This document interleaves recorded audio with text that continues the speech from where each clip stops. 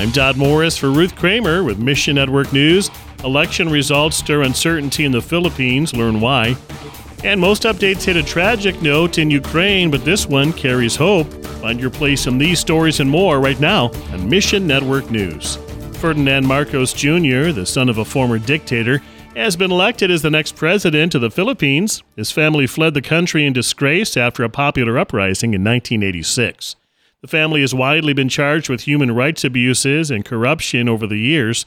Experts say Marcos' election victory was propelled by a misinformation campaign on social media. Many worry Marcos could bring an authoritarian hand to the government.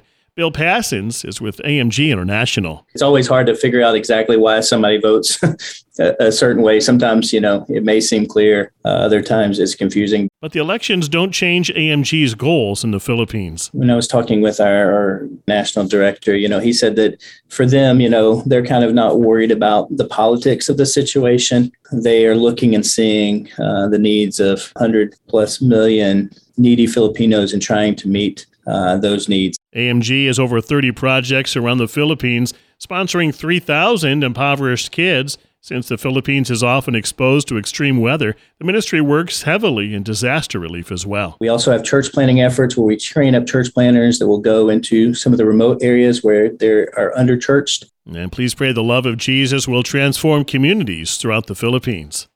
Afghanistan continues its downward spiral. The economy is collapsing, and human rights violations fill the headlines. As everything around them falls apart, Afghans want to know the one true God.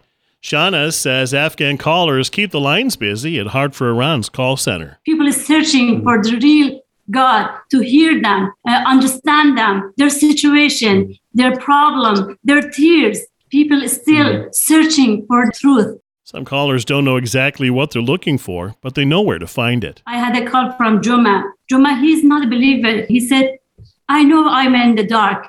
Our path is not right path. Please help me to understand, to know Jesus, to know Bible. I want to, you help me, sister. You help me to find the truth. Other callers know the Lord, and they crave what most of us take for granted, fellowship with other believers. Since Taliban came and took over, a lot of believers left Afghanistan. I had a call from Yunus. He was begging in the conversation. Sister Shahnaz, we left behind. We had fellowship. We have some worship time, Bible study, but we don't have now. What should we do? Learn more and find ways to help in the full report at missionnews.org. As war continues around them, the Transworld Radio Ukraine team is speaking hope to their country through radio programs and social media.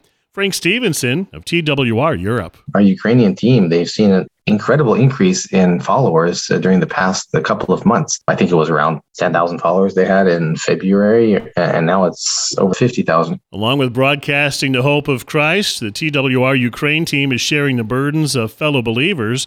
A Russian bombing destroyed large portions of the Irpin Bible Seminary in Kyiv last month.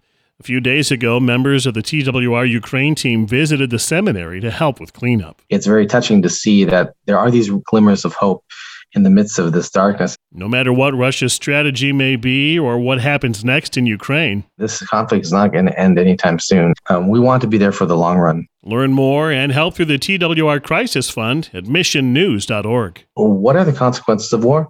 Hatred is one of them. And I'm sure there's a lot of hatred going around on either side. We're not called to be agents of hatred, but agents of hope. So it is really important that the content that they do produce continues to go out. And please pray the Lord will protect the TWR Ukraine team. Mission Network News is a listener-supported service of One Way Ministries. Bibles for the World offers the free book, Learn the Bible in a Year.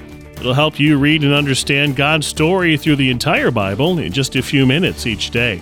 Get your copy when you click the banner at missionnews.org. That's missionnews.org. For Ruth Kramer, I'm Todd Morris.